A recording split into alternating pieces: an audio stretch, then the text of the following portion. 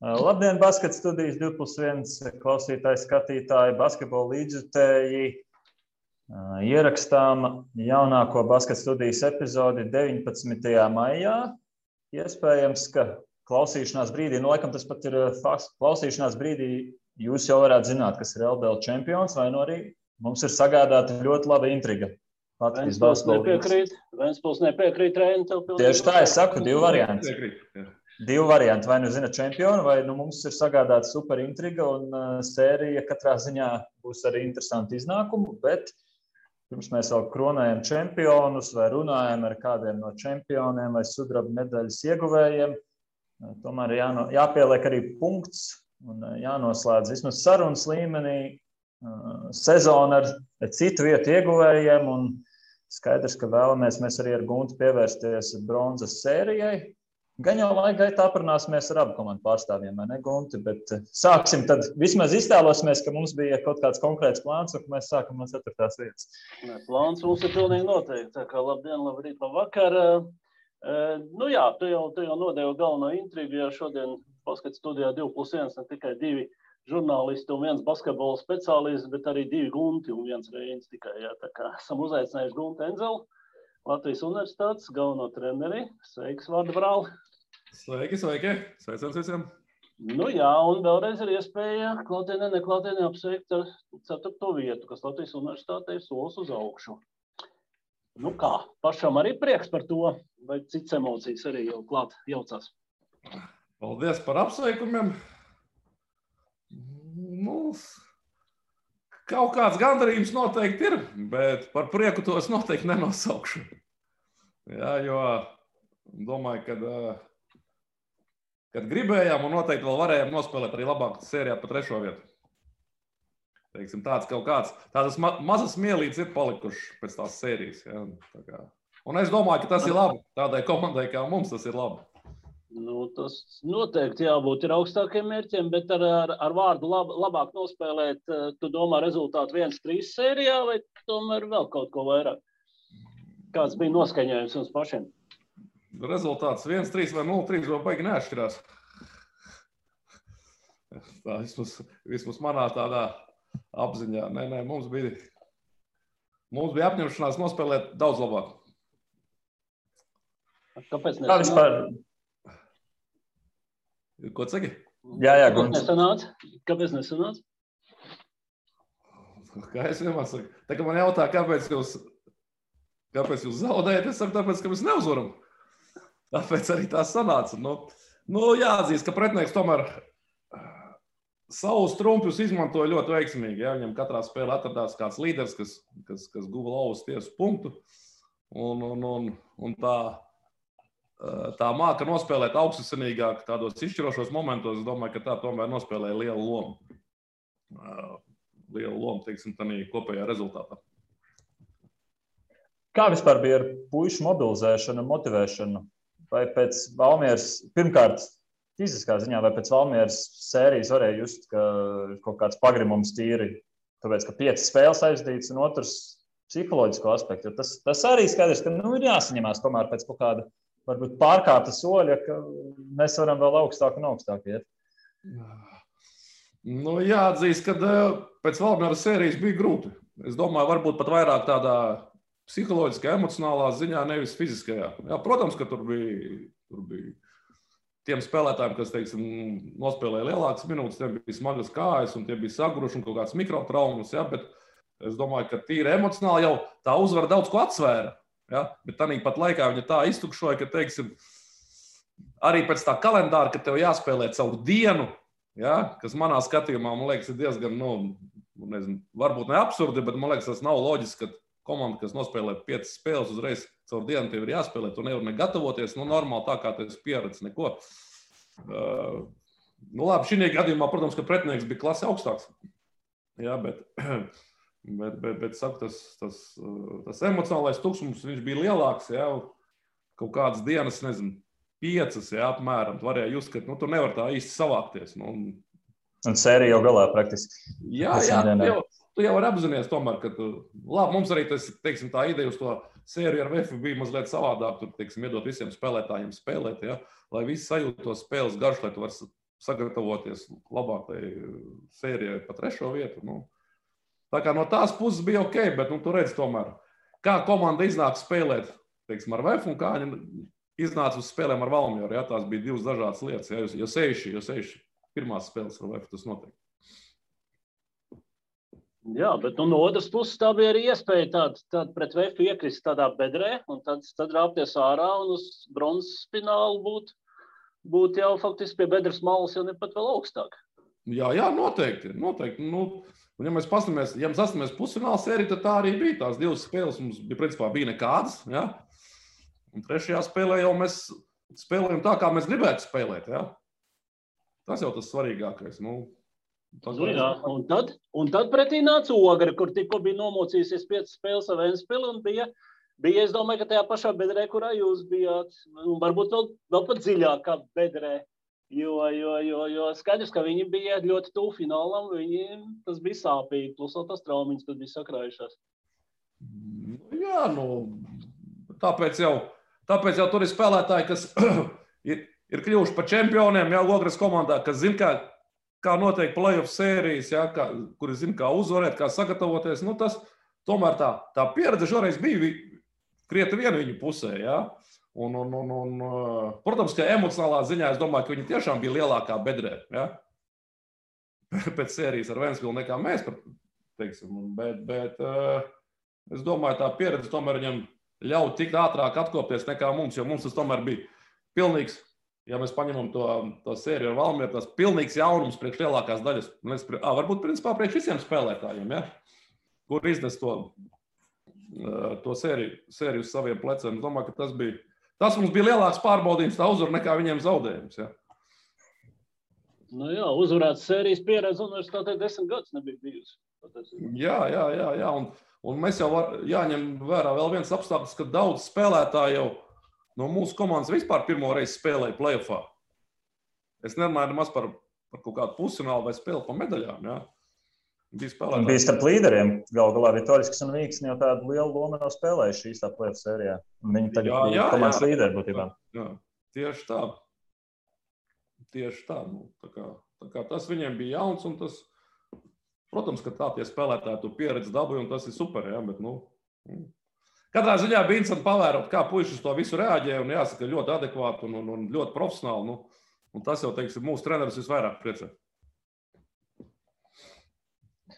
Starp citu, es pat dzīvē tiekoties ar vienu cilvēku no basketbola vidus, dzirdēju viņa stāstīto, ka viņš esot pamatīgi dabūjis iekšā, ka apšaubījis ir bronzas sērijas vajadzību.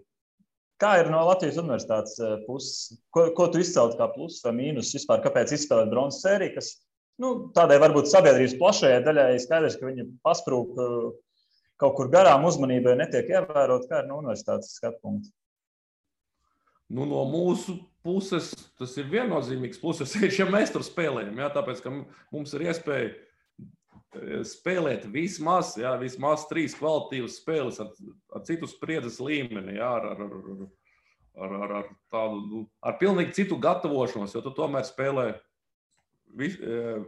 spēle pēc spēles ir vienu to pašu pretinieku, tu vari kaut kādas korekcijas izdarīt, ja, un tad paskaties, kas sanāk, kas nesanāk. Ja. Un tas ir pilnīgi kaut kas cits. Mums tas viennozīmīgi ir pluss. Ja.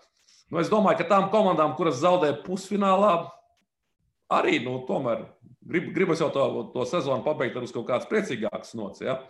No otras puses skatoties, ļoti daudzās valstīs jau to nemaz nedara, ja, nespēlē. Kaut kāds bronzas sērijas. Mums tas tā ir iegājies no veciem laikiem, un mēs spēlējam. Bet šeit es domāju, kad abas komandas bija ieguvēji. Mēs bijām ieguvēji no tā, ka mēs dabūjām kvalitatīvas spēles, jā, mēs dabūjām zinām rūdījumu, un otras komanda tomēr uz pozitīvas nots varēja pabeigt sezonu. Es domāju, ka šī gadījumā abi bija ieguvēji.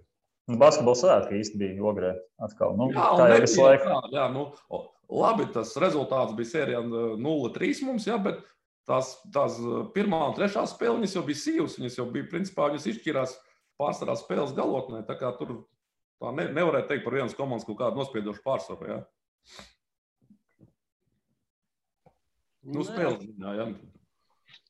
Jā, patiesībā man tas maksimālisms, ka bronzas sērijas nav vajadzīgs, man viņš šķiet drusku aiz matiem pievilkts.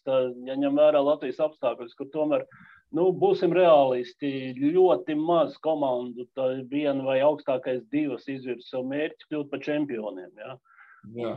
Tomēr ir virkne komandu savukārt. Es domāju, ka arī Liepāja un Valmiera, kur zaudēja ceturtā finālā, es domāju, ka viņi būtu ļoti priecīgs par pacīnīties par bronzas medaļām un viņas izcīnīt. Jā, es tev pilnīgi piekrītu. Nu, tomēr to spēļu mums savā sezonā nav tik daudz. Ja? Tas loks nav tik plašs to komandu. Ja?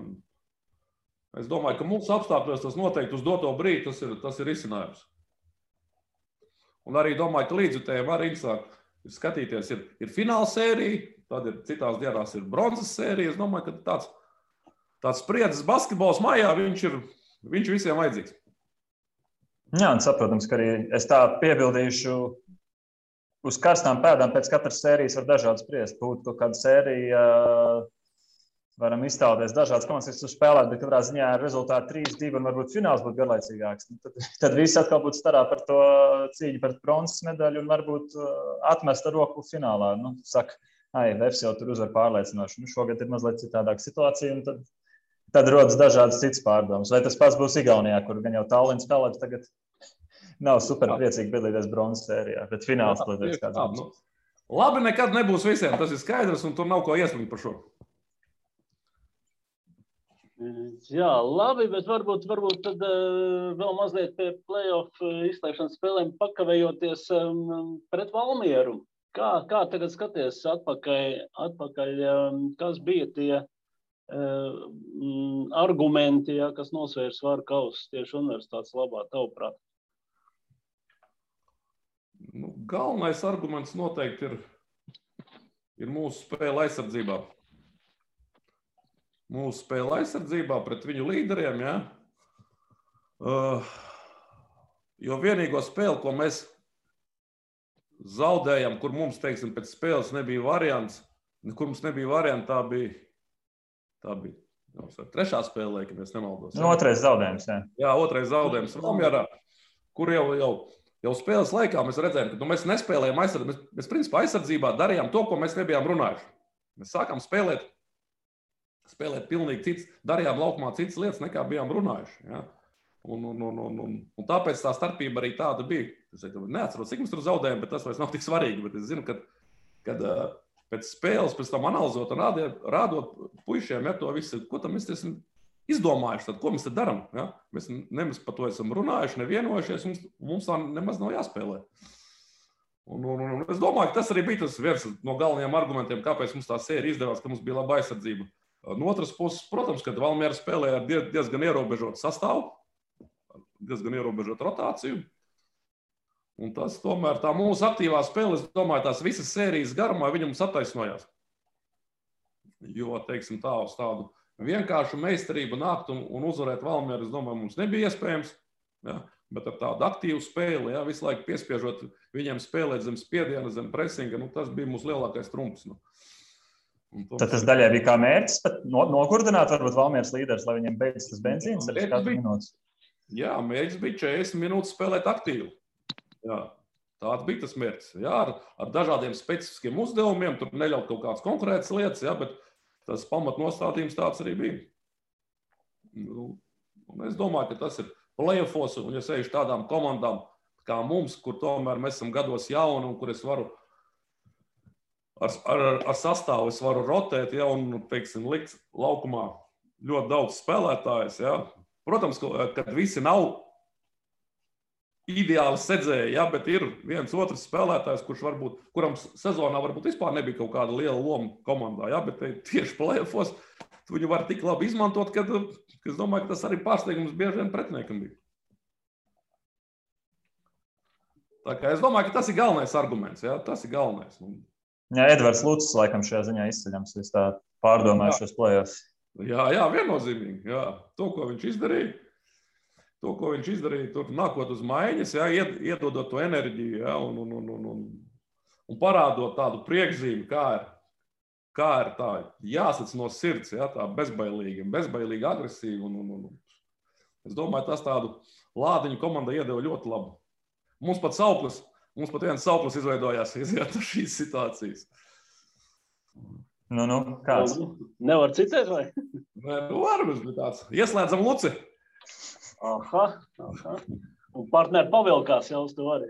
Jā, tas bija. Jā, bet piektās spēles galotnē man liekas, ka bija tāda klasiska playoffā, ka tas ir līdera laiks, ka līderim jāuzņemās iniciatīva un jums tāds līderis atradās, kurš tos pēdējos punktus iemet. Es domāju, Dāvid Vīksni, vai tu pat neatceries īsti to galotni? Es tev varētu palabot. Es domāju, ka līderi atradās abās komandās. Jautājums tikai, vai tu realizē vai tu nerealizē savu metienu. Izņem vārdus no mutes patiesībā, jā. Jā, jo tā līdera loma viņam ir, tā pirmā lieta, kas jādara līderi, viņam ir jābūt gatavam uzņemties. Un tas ir tas, ko es arī saviem puišiem saku vienmēr. Ar ko viss sākās? Viss sākās ar to, ka tu esi gatavs uzņemties. Tu esi gatavs uzņemties uzbrukt, esi gatavs mest, esi agresīvs, un tad jau cits jautājums, tu nerealizē vai realizē. Ja? Šī gadījumā mēs bijām laimīgo pusē, mēs savus iespējas realizējām, viņa nē, bet es domāju, ka līderi bija gan kā mums, tā arī Valmiera. Ja tur pakāpes soļus atpakaļ, īpaši es nākamajā dienā pārskatīju vēlreiz to galotni, tad daudz jau, kas balansē uz vienu piespēli, kas patiesībā varēja izlidot tautā, kur Dāvids norēģēja un noķēra bumbu. Atceries, kas tev tobrīd garajās galvā vispār? Kaut kas tur tāds bija, tāda neveiksmīga izspēle, nevis auta izspēle vai nebija. Jā. Kaut kas tur nogāja greizi. Jā. Bet te jau mēs atnākam atpakaļ pie tā paša teiciena, ka to spēli jau izšķir spēlētāji. Jā. Tie ir tie, kas izšķir to rezultātu. Ne mēs, tur treneri vai tur. Mums tā loma jau tur ir mazsvarīga. Tas ir manā skatījumā, tur nevajag pārspīlēt. Tā lielākā loma ir viņiem, jo viņi ir tie, kas ir laukumā un viņi izšķir. Jā. Un tas no viņa lēmumiem, kā viņi nospēlēs un kā viņi realizēs vai nē, tad ir atkarīgs tas panākums. Ja? Un, protams, arī laimes moments. Protams, bez tā nekur tu neliksies. Ja? Te mēs bijām lucky tādā situācijā. Starp citu, iepriekš runāju par Valmieras nogurdināšanu, par tādu slodzes sērijas garumā. Dāvids Vīksnis spēlēja padaudz minūšu. Man šķiet, ka pāris citiem līderiem arī tas sloks uzkāpa playoffos. Kā tavuprāt, kā viņi izskatījās šādos apstākļos, kur patiešām vajadzēja dienu pēc dienas daudz spēlēt? Man šeit Dāvidam bija izteikti tādu maču jau uz 3-7, 3-8 minūtēm. Jūt, ka bija gatavi pavilkt tādu slogu? Kaut kur varbūt vajadzēja paspiest mazliet, ka tagad jāspēlē. Nē. Paspiest noteikti nevajadzēja. Un mums tik varbūt vajadzēja vairāk pasakot, kādā brīdī noņemt nost, jo tie puiši jau tās robežas jau bieži vien arī viņš spēlē, viņš jau nedomā, ka viņš tur ir noguris, ja, un kad kaut kur... Māņu neprasīs. Jā, pielēš kaut kur kādu brāķi aizsardzībā, ja, un pie tam nav jau viegli spēlēt tās 37 minūtes, jo mēs jau, kā teicu, mēs jau spēlējam aktīvi.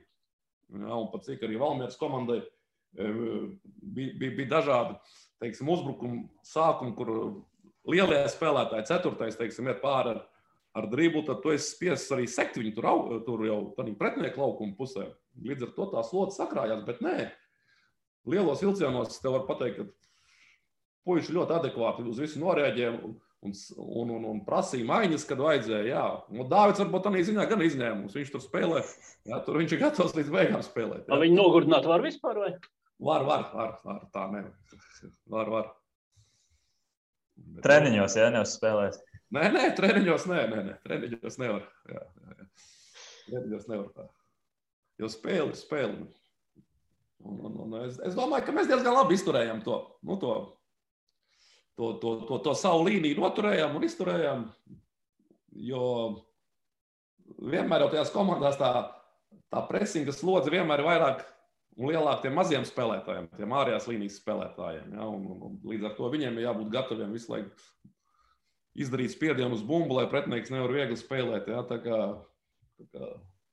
kā tādā ziņā tam Dāvidam arī varbūt kaut kur bija vieglāk, ja? Vai teiksim tiem lielajiem spēlētājiem, bet, kā es teicu, bija arī daudz epizodes, kad 4. numuri gāja pāri.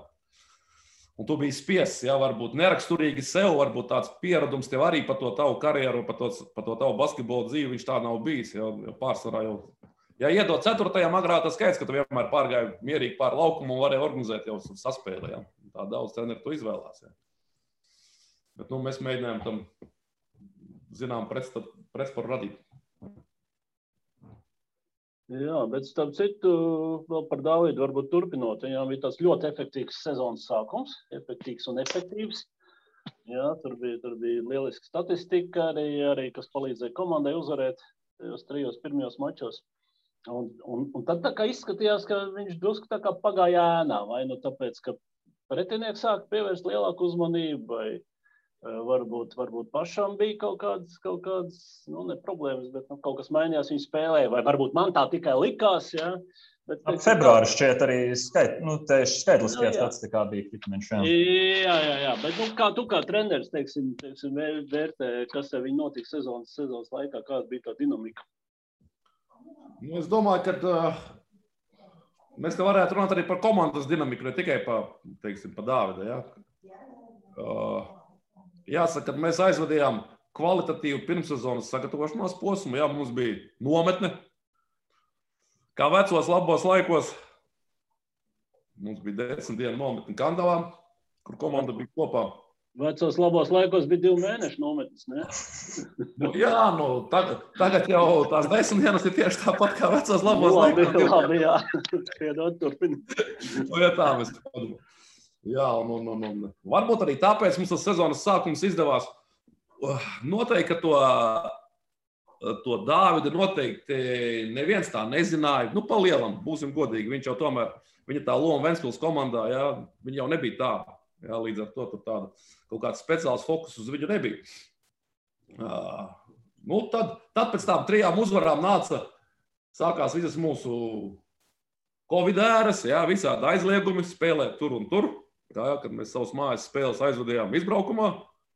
Valgā un Lietuvā. Un Klaipēdā, jā, tāda mistika. Es joprojām, es jau to esmu aizmirsis, bet reāli tajā brīdī es biju uz daudz ko uzcepies, ja, par šitiem visiem neloģiskiem lēmumiem, ja, par to profesionālismu, neprofesionālismu. Tas man likās, ka tas daudz lietas ir absurds. Ok, tas ir mans personīgais viedoklis. Gunti, tāpēc mēs ar tevi tagad runājam, nevis tajā brīdī. Es pateikšu no savas puses, lai tev nav jāsaka kaut kas bargāks. Bija tā, ka citi sportveidi saprata, ka var nošmaukties, izlikties par profesionāļiem. Jūs bijāt reāli profesionāļi, bet likuma priekšā amatieri. Basketbols bija godīgs, bet basketbols vajag zaudēja. Es uz to savā ziņā skatos. Mēs tad varētu padiskutēt. Es domāju, ka likuma priekšā nebija. Mums jau tāds likums par profesionālis nemaz nav. Es neesmu redzējis. Teorētiski laikam ir tā alga, no kuras... Nē, man ir priekšlikums šo diskusiju šobrīd neatvērt, jo es varu tikai piekrist, ka tur bija absurdas lietas un tā, jā, bet netaisam viņu šobrīd vaļā un izsaka... Paliksim pie tā, ka bija atžgādi. Ka šāda situācija vairs neatkārtosies. Mēs ļoti ceram, jā. Un ja arī tā situācija pabeidzot, ja tā situācija atkārtosies, tad gribētos, lai viss ir loģiski un saprotami. Jo mēs jau visi, mēs visi esam cilvēki. Ja tiek pieņemt kaut kādu lēmumu, viņi ir loģiski, tad viss kārtībā. Bet nevis tev tur, es vēl šodien lasīju, kā mums tur kaut kādu, atradu kaut kādu vecu, aktu, kur mums tur sodu nav liek par to, ka mēs ejam trenēties Olimpiskajā. Tur labi, kā mēs tur ejam, tas ir cits jautājums, jā, bet tas tāds, kā saka, šodien es esmu vesels, rīt es pēc kaut kāda lēmuma slims, jā, vai bīstams. Tas ir tāds, labi. Okay. Jā, bet atgriežamies pie komandas dinamikas. Tas bija viens posms, jā, kas mums noteikti tur pasit ārā. Un tad tas otrs posms noteikti, kad ir janvāra otrā puse vai janvāra vidus, kad reāli visa komanda saslima. Visa komanda saslima ar Covid, izņemot, man liekas, treneru korpusu. Mēs, man liekas, neviens no treneriem neslimām.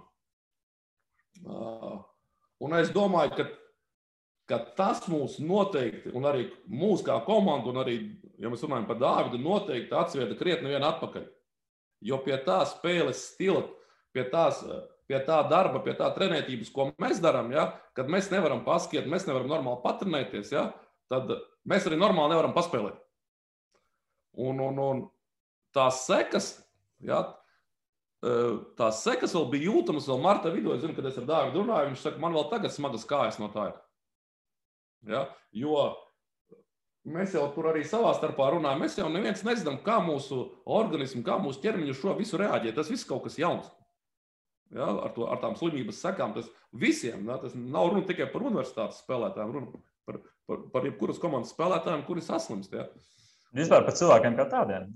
Jā, arī, jā. Un par sportiem ir īpaši. Jā, jo tu paskriet nevar, jo mēs reāli nevarējam ne paskriet, neko. Tu atnāc treniņu, uzskar kādu pāris laukumus un redz, ka tie čeļi jau visi viņi jau stāv. Nu, kas tev tas par treniņu? Nu? Un tev jāiet jau spēlēt jau uzreiz tur. Nu, tev jāiet. Protams, ka tās spēles ir jāspēlē.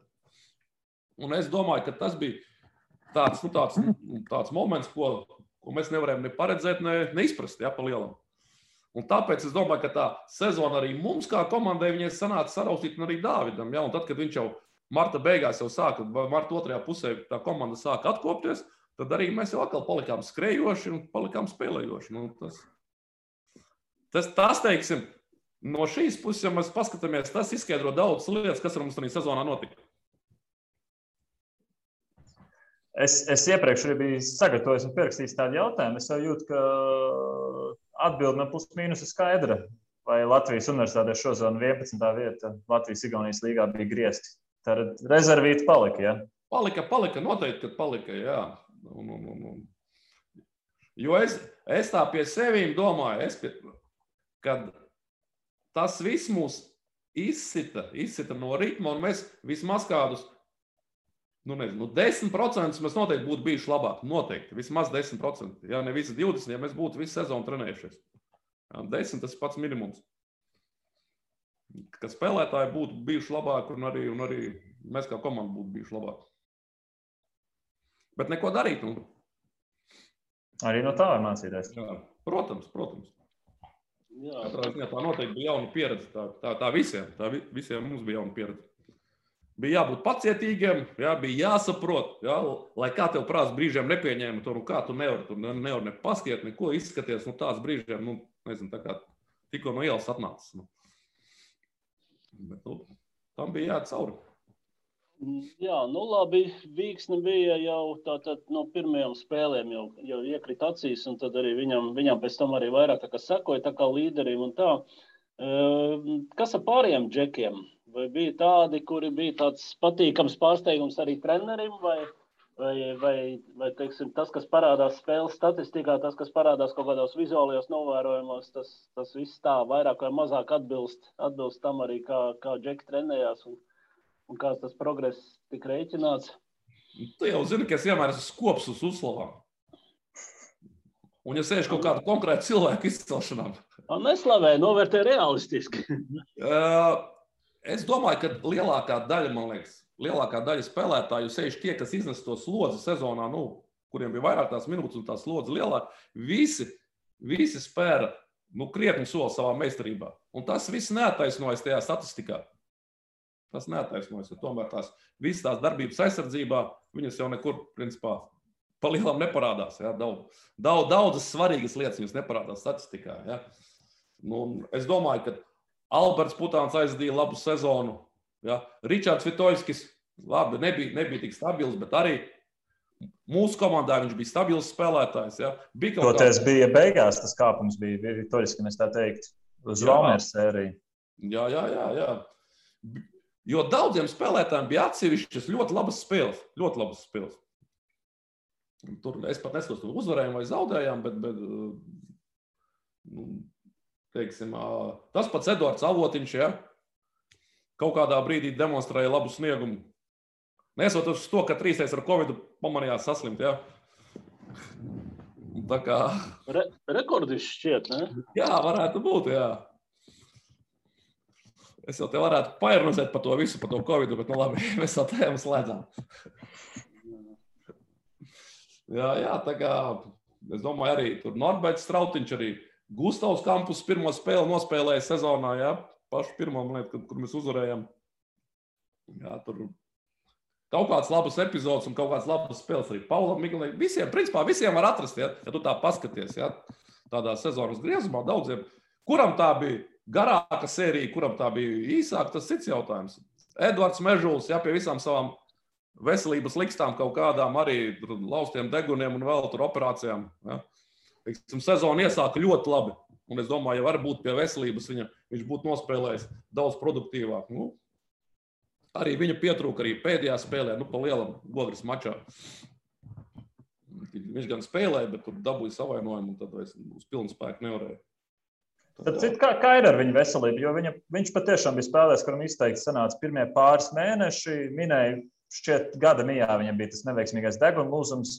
Vai citas lietas ir nopietnas, vai tas vairāk bija mikrotraumas nepareizajā brīdī, kas traucē vienkārši mērķiecīgi turpināt sezonu? Vai arī kaut kas, par ko būtu jāraizējas?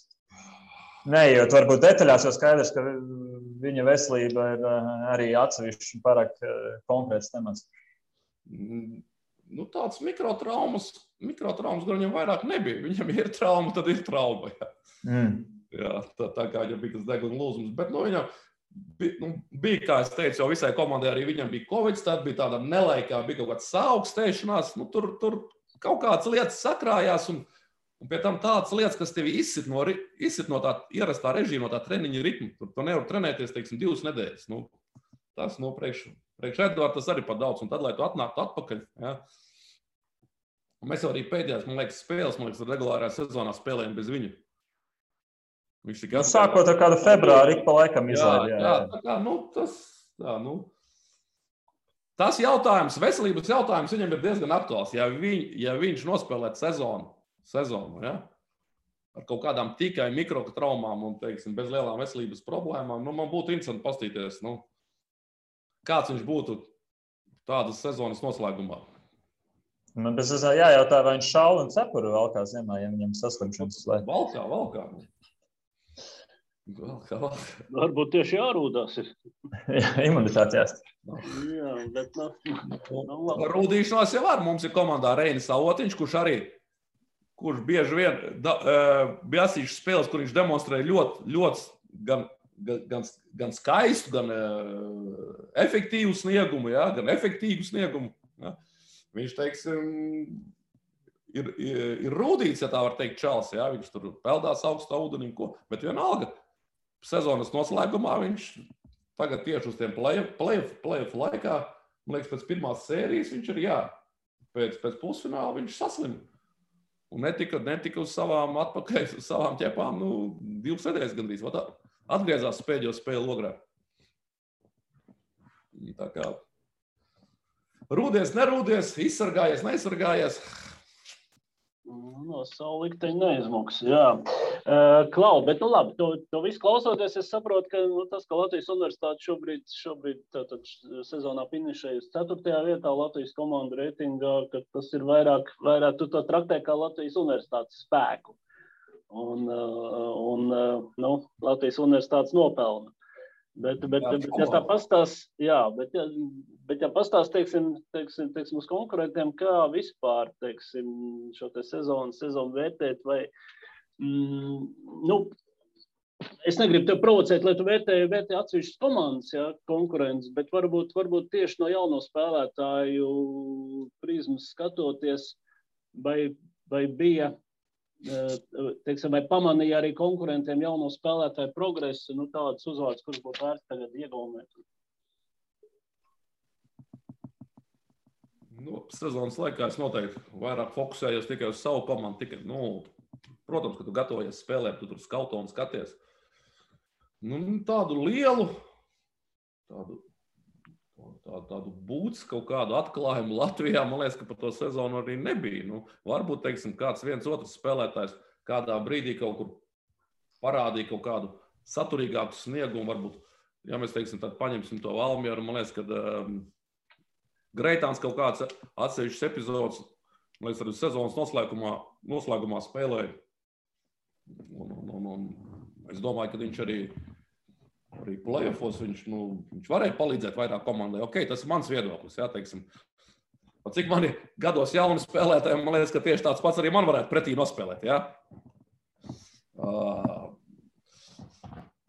Kas man, teiksim, kas ir paticis? Man ir paticis Emīla Krūmiņa tāda varbūt uzrīkstēšanās lielāka nekā viņš, teiksim, pagājušajā sezonā spēlēt VF komandā.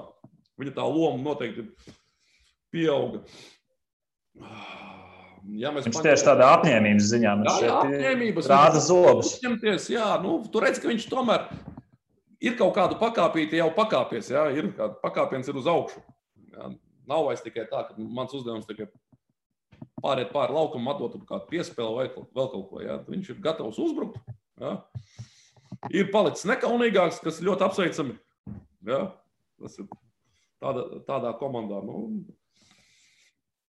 teiksim, ja mēs paņemam Liepājas komandu, tad tur no jauniem spēlētājiem, man liekas, ka Roberts Bērziņš demonstrēja plus-mínus tādu pašu sniegumu kā pagājušajā gadā. Un tas tā, es teiktu uzreiz tinu filmu atpakaļ.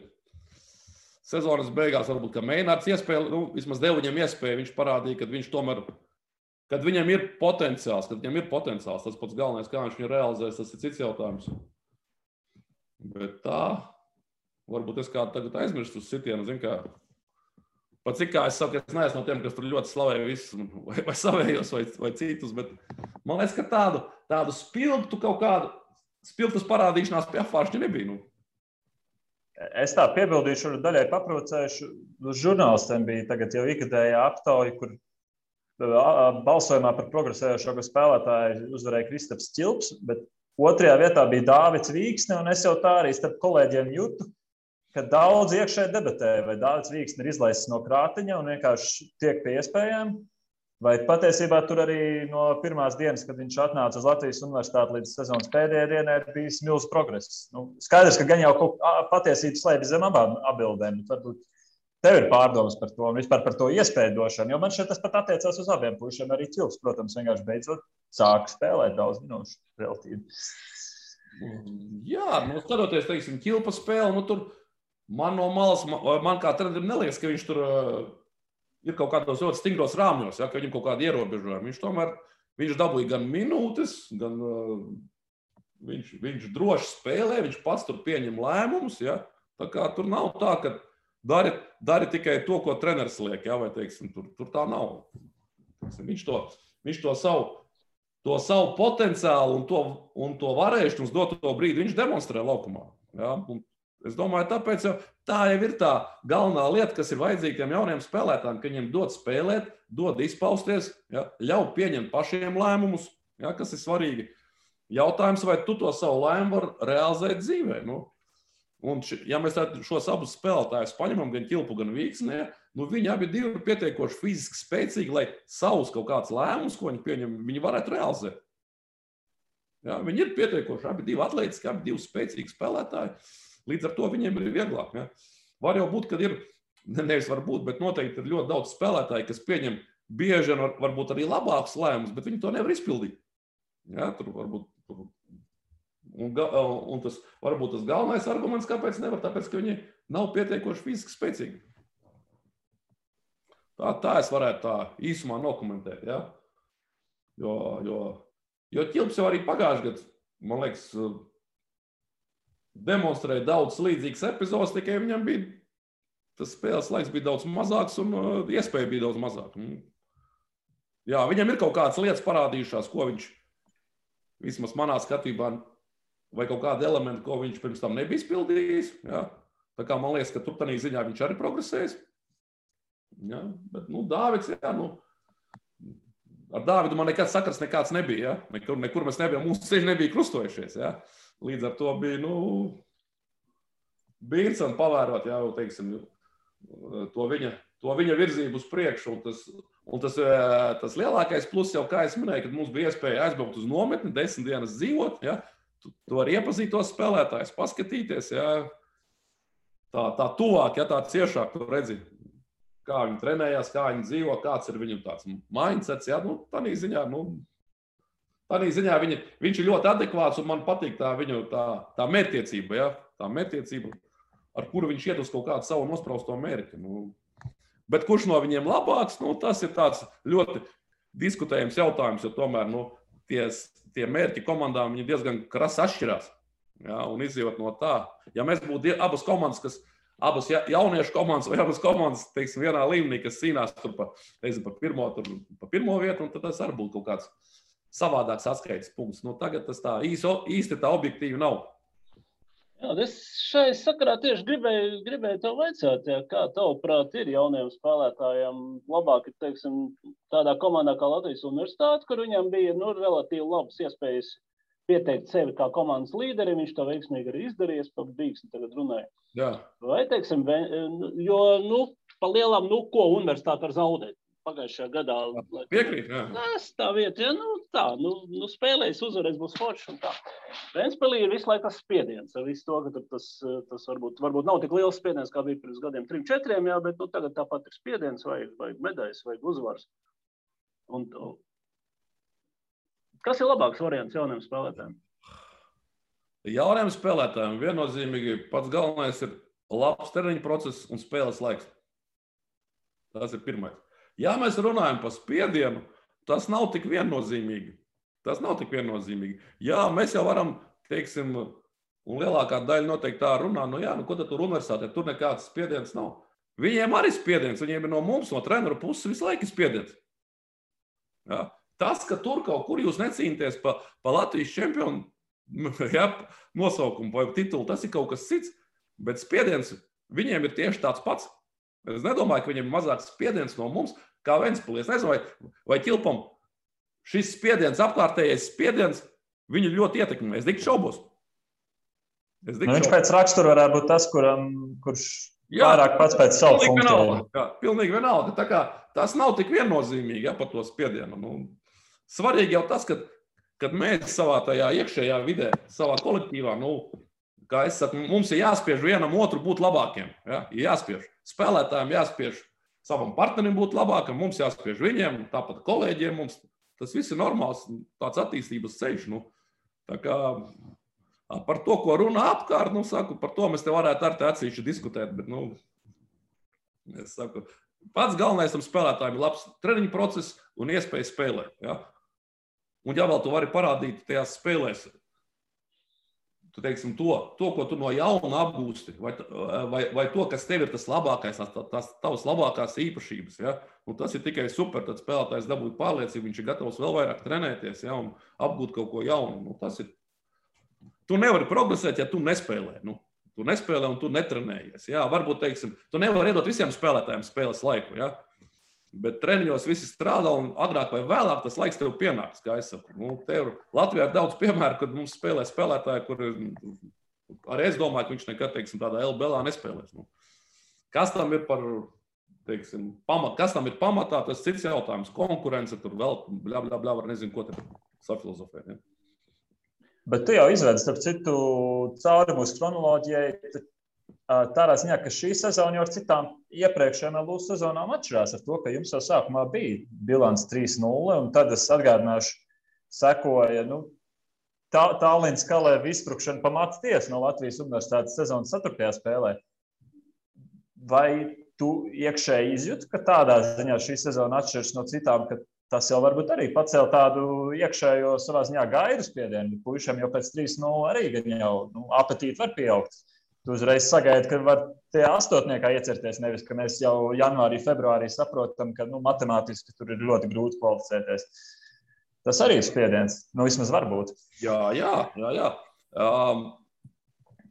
Tās pirmās indikācijas jau bija pēc otrās uzvaras. Rakvere šķiet. Jā, varētu būt, ka tā bija Rakvere. Jo mēs braucām uz Liepāju, mēs jau braucām pēc trešās. Bija konkrēts mērķis, mēs braucām pēc trešās. Un tad tas 4. mačs, kas bija Tallinā, tu aizbrauc tur un tu jūti, ka tai komandai nav nekāda tāda bijība, ja? Viņi ir gatavi iet spēlēt, tāda iekšējā tāda pārliecība un apņēmība, viņi bija diezgan spēcīgi uz to brīdi, tiešām. Ja? Jā, tā arī bija, tas Kalevs tur mums izspruka beigās. Labi, tu būtu vinējuši, nevinēji, bet reāli tu 39 minūtes spēlē ar viņiem līdzīgi, Es varbūt pārspīlēju, jo skaidrs cilvēkiem no malas ļoti patīk. Man ir tīpaši žurnālistikā ir slavenas tēzes par to, ka vajag iemācīties uzvarēt, un ka tad puiši sajūt pārliecību un spēj to atkārtot. Vai tagad pavasara kontekstā nav sajūta, ka pietrūka sezonas laikā vai vienreiz Tallinu nokost, jo viņam arī Rīgā negāja viegli, vai vienreiz kādu no Ventspils spēlēm uzvarēt, lai tagad arī puiši mazliet vairāk sajust, ka varam taču to ogri mēs uzvarēt, ka nav nekas tur tik pārdabisks. Vai tu domā, tas būtu pārspēlēts tā uz lietām dzīvē skatīties? Nē, mēs ar ogri arī nemaz negājām savādāk uz to sēriju. Tur nebija nekādas bijības vai tagad, kā varbūt kādreiz tur, kā tik cienīgāk nospēlēt, ja?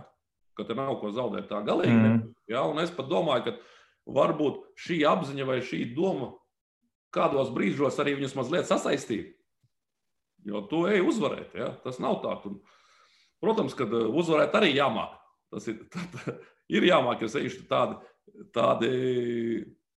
tādi mači, kas iet punkts punktā, un kur varbūt, kad tev mazliet ir jāapstājās, tev jāpieņem kāds tāds mazliet varbūt tāds mierīgāks, pārdomātāks lēmums, ja? Ka tu nevari visu laiku tādā vienā ritmā spēlēt, jo mēs paņemsim kaut vai pēdējo Ogres spēli, it kā tu tur sities un izēji priekšā, un tad tev prasās tā kā mazliet tā kā nomierināties, ja? Nomierināties, nospēlēt kaut ko. Nospēlēt vienalga ko, bet nospēlēt, ja? Jo mēs tomēr treneru korpusu centāmies ļoti nesarežģīt, ja? Mūsu uzbrukumu kaut kādas tur schēmas vai sistēmas, ja? Spēlēt pēc kaut kādiem principiem, ja? Pēc kaut kāda koncepta, ka mēs darām tā. Un tad prasījās vienkārši nospēlēt kaut kādas pāris lietas, lai tas pretinieks mazliet paspēlē aizsardzībā. Bet mums tur tāds neveiksmīgs epizods sanāca, tur kaut ko pasteidzāmies un beigās likumsakarīgi arī bija tas, kad Ogres savas iespējas izmantoja. Parādījās Antrops jau skatos. Atkal. Jā, viņš jau katrā spēlē kāds parādījās. Ja? Tad Zēbergs, tad Antrops. Jā, tad Juci, kas mums iemeta, ja? Tur otrajā spēlē. Tā kā tā, saku, tur bība nekāda nebija, un tā viena lieta par to uzvarēšanu, ja tu spēlē katru dienu, tad varbūt man tā pārliecība veidojas tikai no spēlēm.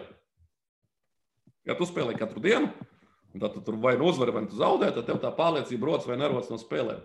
Bet ja tu pietiekoši daudz paudi laika treniņu procesā un tu trenējies, ja, un tu pats jūti, ka tu paliec labāk, tev tā, es domāju, tā pārliecība par sevi, viņa jau palielinās, viņa jau nekur nepazūd.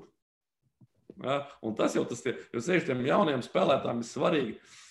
Arī mums treneriem viņam iedot tā pārliecība, ka tu jau vari zaudēt to spēli, ok, tu zaudē, ja? Bet tu jau tur spēlēji labi, jo ir jau daudz arī objektīvi iemesli, kāpēc tu zaudē. Ja? Daudz subjektīvi, daudz objektīvi. Ja? Bet, kad tu spēlē labāk, kad tu esi spēcīgāks, tur bļā, un tur tālāk par filozofēt. Ja? Tā kā es neesmu tāds tik viennozīmīgs kaut kāds piekritējs tajā lietai, ka tas veidojas tikai spēlēs. Tas tā nav. Es varētu te pievest kaut kāds, un Guns atcerēsies, ka 10 gadu atpakaļ, jā, man liekas, ka bija pirmā Okartas akadēmija, ka mēs tur spēlējām. Un tur tieši tie paši jautājumi, vai jums tur vajag un kāpēc jums tur, un jūs tur zaudēja pa 50, pa 60, es atceros.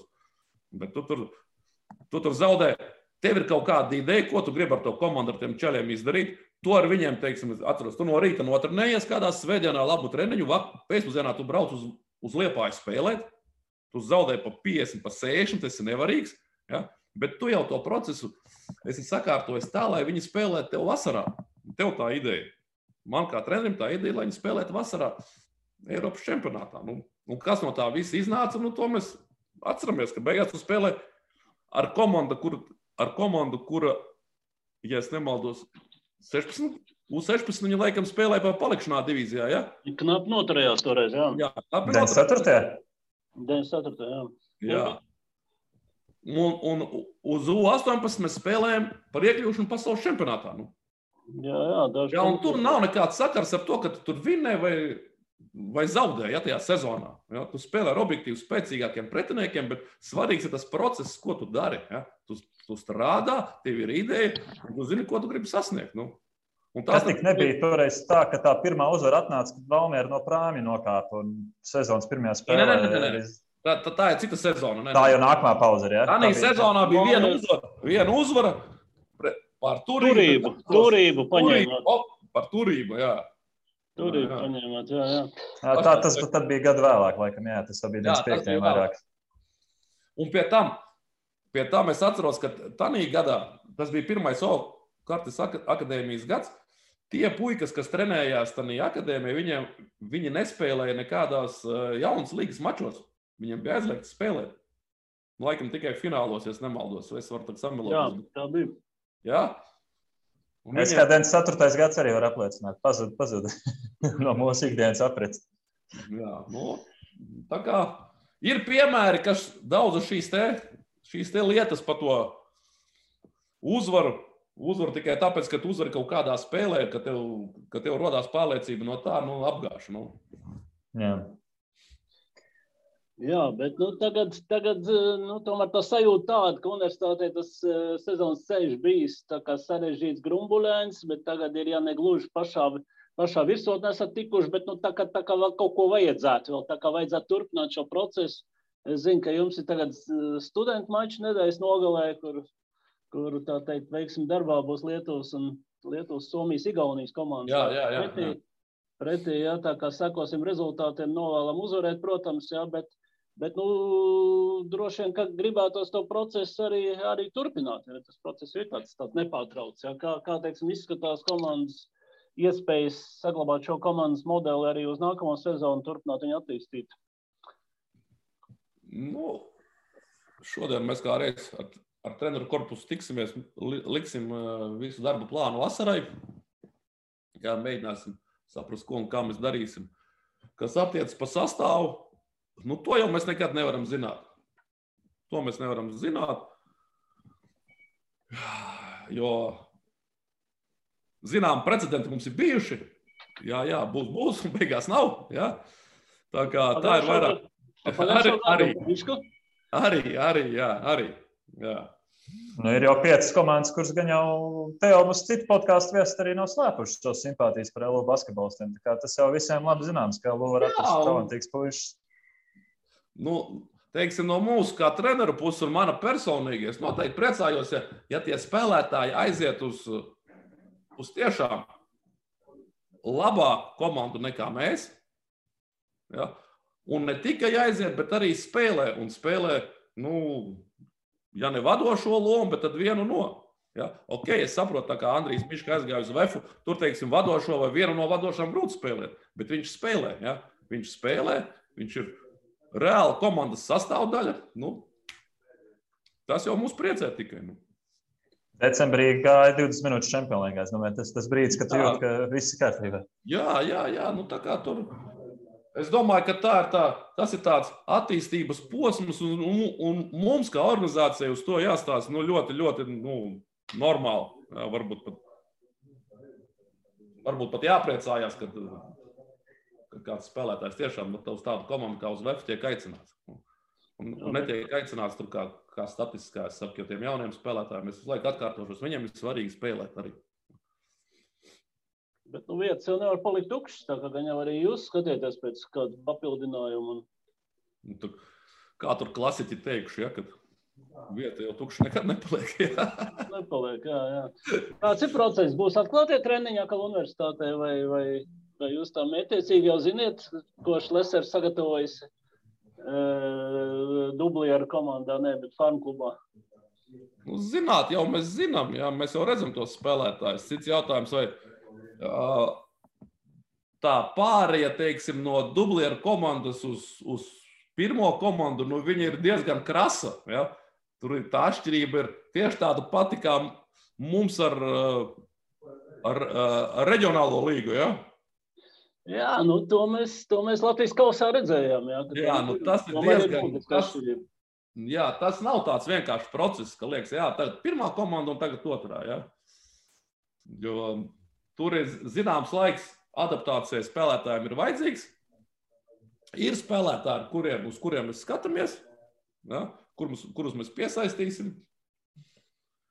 Kā saka, nekas tur nav, viss ir viņu rokās un daļai arī mūsu. Ir izspēlētāji, tā jau nav, ka mums apcirkņi būtu tukši. Jā, un nav jau arī tā, ka jātaisa kaut kāds reklāmas klips speciāli, lai stāstītu par to, cik universitātē labi. Jā. Tas jau ir tā kā novērtēts, vai ne, ka universitātes sistēma strādā. Es ļoti ceru, ka tas ir novērtēts. Jā, es tā ļoti ceru. Un es domāju, ja mēs tagad paskatāmies tos spēlētājus, kuri ir aizgājuši no universitātes sistēmas, kuri ir aizgājuši profesionālajā sportā, profesionālajā basketbolā, tad viņi visi ir spēlējoši. Viņi, principā, visi spēlējošie. Ja. Tie, kuri nav aizgājuši, teiksim, uz profesionālo basketbolu, viss kārtībā. Viņiem ir izglītība. Jā, viņi ir veiksmīgi citās dzīves sfērās. Jā, tā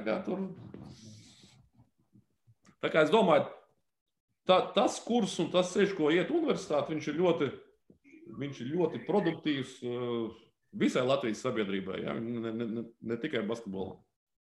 Starp citu, uz gaidāmajām spēlēm tajās piedalīsieties ar tādu pamatsastāvu vai sagaidāms varbūt arī kāds mikslis ar otrās komandas spēlētājiem? Nē, pārsvarā spēlēsim ar tiem spēlētājiem, kas arī regulāri spēlē. Visu sezonu nospēlē mūsu. Visiem veselība, viss kārtībā, ja tā globāls spēlē. Lielos ilgi, jā, Mežulim tādā īsti nav kārtībā, jā, tomēr tā trauma liek pa sevi manīt. Jā, un ir vēl, teiksim, no mūsu sastāva ir 2 spēlētāji, kuri nemācās universitātē. Īstenībā 3. Viens ir skolnieks, jā, Valters Briets vēl mācās skolā, un tad Alberts Putāns ir Stradiņos, un Edvards Avotiņš ir LSPā. Vispār ir. Putāns varbūt pret jums spēlēs, jo Stradiņas komanda arī piedalās. Nē, cik es noprotu, Alberts Putāns spēlēs 3x3 basketbolu. Tas arī vēl ir izaicinājums, jā. Bet, jā, sapratu par studentu sasacībām, ko mēs ar Reini un Guns pieminējām, tad SEL spēles, Somijas, Igaunijas, Lietuvas, Latvijas augstskolu tradicionālās sacensības, neatceros vairs kuro reizi, bet kopš pagājušā gadsimta 30 gadiem aizsauksies tradīcija. Spēles notiek Olimpiskā sporta centrā 49. vidusskolā. Ja interesē spēļu kalendārs, tad Basket LV var atrast gan kalendāru, gan rezultātus. Tā kā novēlam, kādai no Latvijas augstskolām novēlam uzvarēt šajā turnīrā? Jā, noteikti. Mēģināsim realizēt. Konkretizēt, jā, ka mēs vēlētos uzvarēt. Jā, būšu politkorekts, kādai no Latvijas augstskolām novēlam. Jā, pareizi. Ja piedalās arī Tehniskās universitātes komanda, piedalās Stradiņu universitāte, arī sieviešu turnīrs notiek. Tā.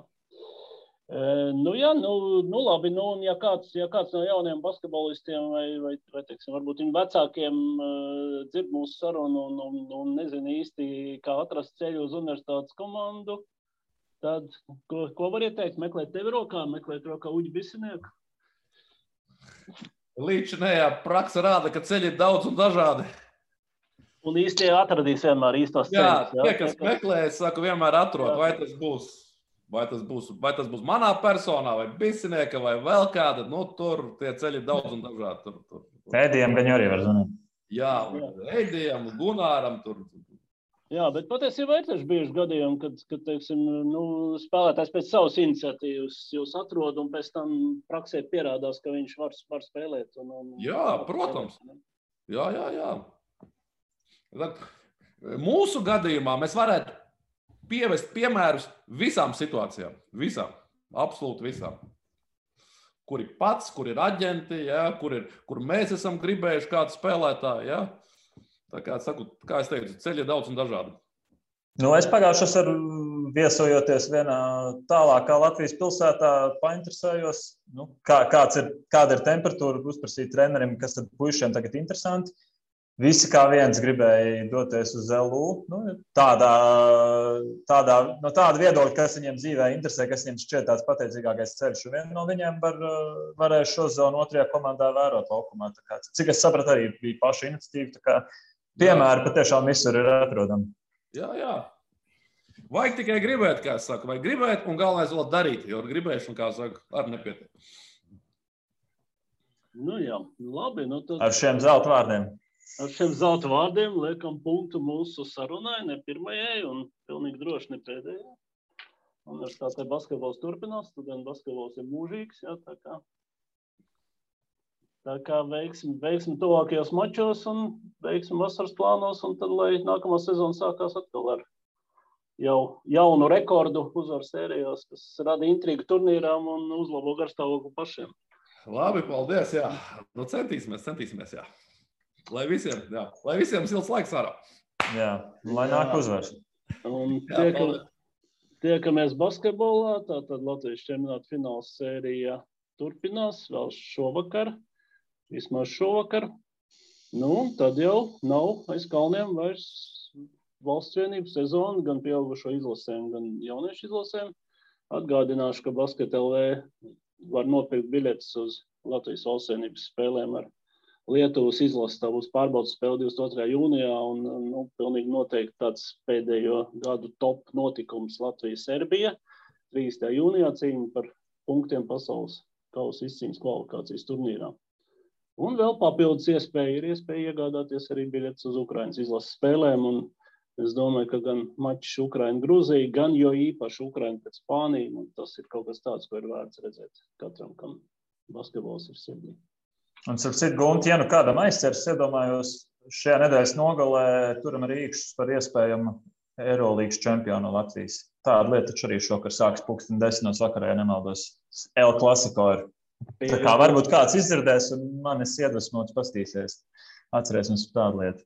Jā, pilnīgi noteikti ir iespējams tiešām, ka Latvijas basketbolists pirmo reizi uzvarēs Eirolīgā, un pilnīgi noteikti Eirolīgas izšķirošajās cīņās piedalās arī vēl viens Latvijas pārstāvs tiesnesis. Oļegs Latvišovs. Jau 10. reizi. Unikāli patiesībā. Tā kā tiekamies basketbolā. Tiekamies. Visu labu.